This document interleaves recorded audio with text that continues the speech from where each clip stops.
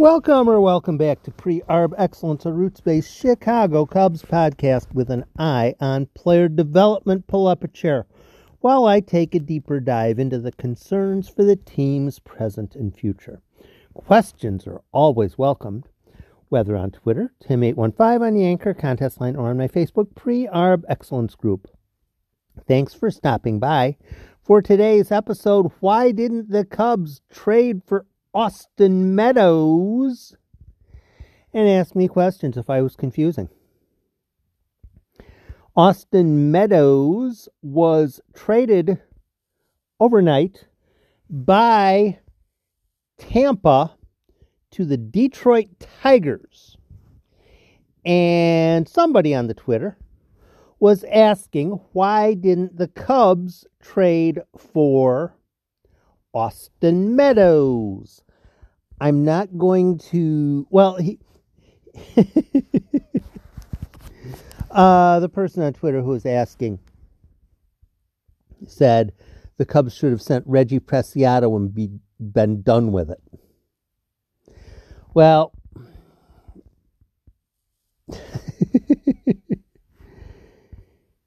whether you or your next door neighbor or the person sitting at Wrigley next to you the next time you go to a Cubs game wants to believe it or not, Jed Hoyer values 2023, 2024, and 2025 a whole lot more than he values 2022, because Jed Hoyer's contract is up for renewal in 2024, after the 2025 season. If Jed Hoyer is successful in 2024 and 2025, then he will keep his job. That's the goal. Keep your job. He's not going to get fired if the Cubs have a 6-game losing streak in May this year. He's going to lose his job if players in the pipeline don't develop. Reggie Preciado is not the type of piece that Jed Hoyer would be interested in trading. However, Reggie Preciado is exactly the type of piece that the Tampa Bay Rays would be interested in.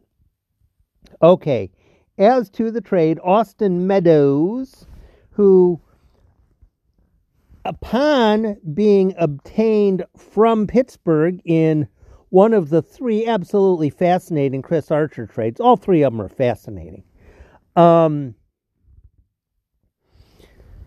Meadows started off quite well for Tampa. Last year, he hit for power, hit for relatively low average, and people are wondering, why did Tampa Bay let him go? One thing I've started to figure out about Tampa Bay, if they think a player is done, he might be done. Meadows to Detroit for former Cub Isaac Paredes and the Tigers' second-round competitive balance draft selection, which gives Tampa Bay 2 in a row at 70 and 71. Why didn't the Cubs trade for Austin Meadows? First off, Tampa Bay would have asked for someone like Reggie Preciado. It wouldn't have been Reggie Preciado specifically necessarily, but it would have been someone like Reggie Preciado, presumably. It seems a bit odd to me that Isaac Paredes was included in the trade. That doesn't seem stupid or wrong. It just seems a bit odd. Doesn't necessarily seem who Tampa would be after. However, Tampa has their stuff that they're looking for, and if Paredes is that kind of type of player that they're looking for, then he would be exactly who they're looking for. Their logic is not my logic necessarily. and they're generally pretty good at these things. They want to make sure that they keep players who are relatively inexpensive. Paredes is relatively inexpensive, and they want to build through the draft. When Tampa drafts a player, they have him for basically a decade. Basically, if they want him.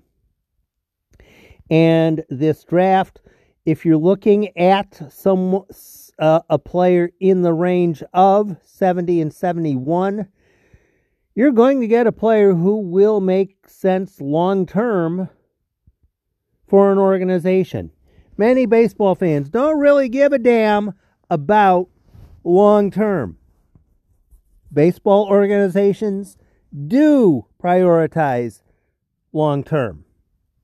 This is kind of why the Tigers had an edge over the Cubs as far as getting Austin Meadows, getting the competitive balanced draft pick was likely a huge portion of why they made the trade. Paredes probably fills a mild need. I don't know. I haven't looked at the Rays roster or the Tigers roster. I'm not really too hung up on it. But getting that draft pick was probably very important for the Tigers. Full breath, full stop. Okay, why didn't the Cubs make the trade? Why did the Cubs not make the trade?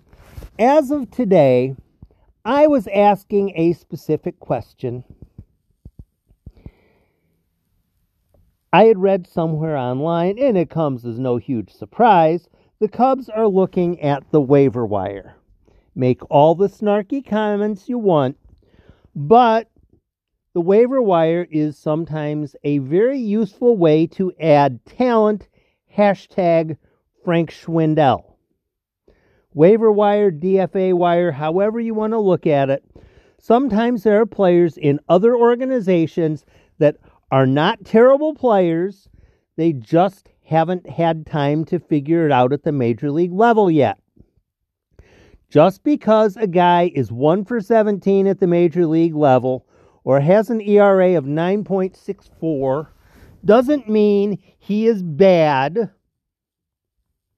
What it could mean is he hasn't figured it out yet, the light bulb hasn't gone on yet, or whichever phrase you want to use.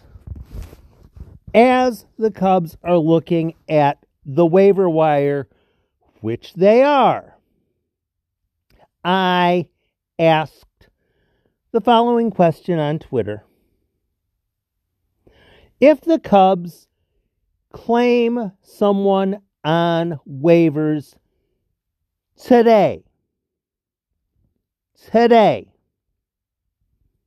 who do they designate for assignment? Go ahead, look it up. Hit pause, load the Cubs 40-man roster. The way I like to do it is go to the Cubs, the Cub Reporter, thecubreporter.com. Arizona Phil has the Major League roster on top. Then below that, he has the injured list and the players that are optionable. The players that are the players that are already optioned.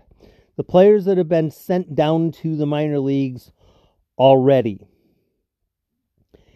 And when you look at the players who are in the minor leagues already off of the 40-man roster, there's 9 of them.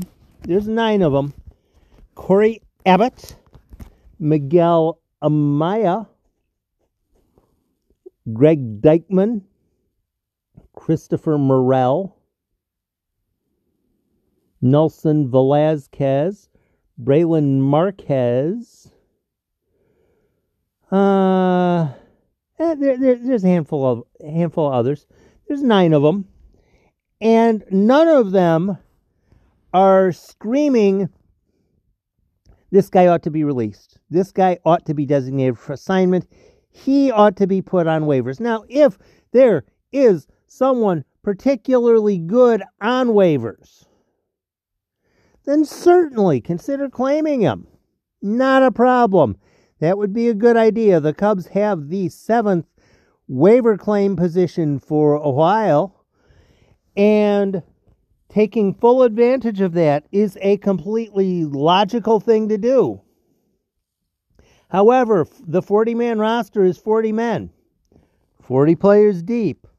And since it doesn't sound like the Cubs are all that interested in putting Miguel Amaya on the 40-man roster, or on the 60-day injured list, which would recycle a 40-man roster spot, somebody would have to go. Somebody would have to go.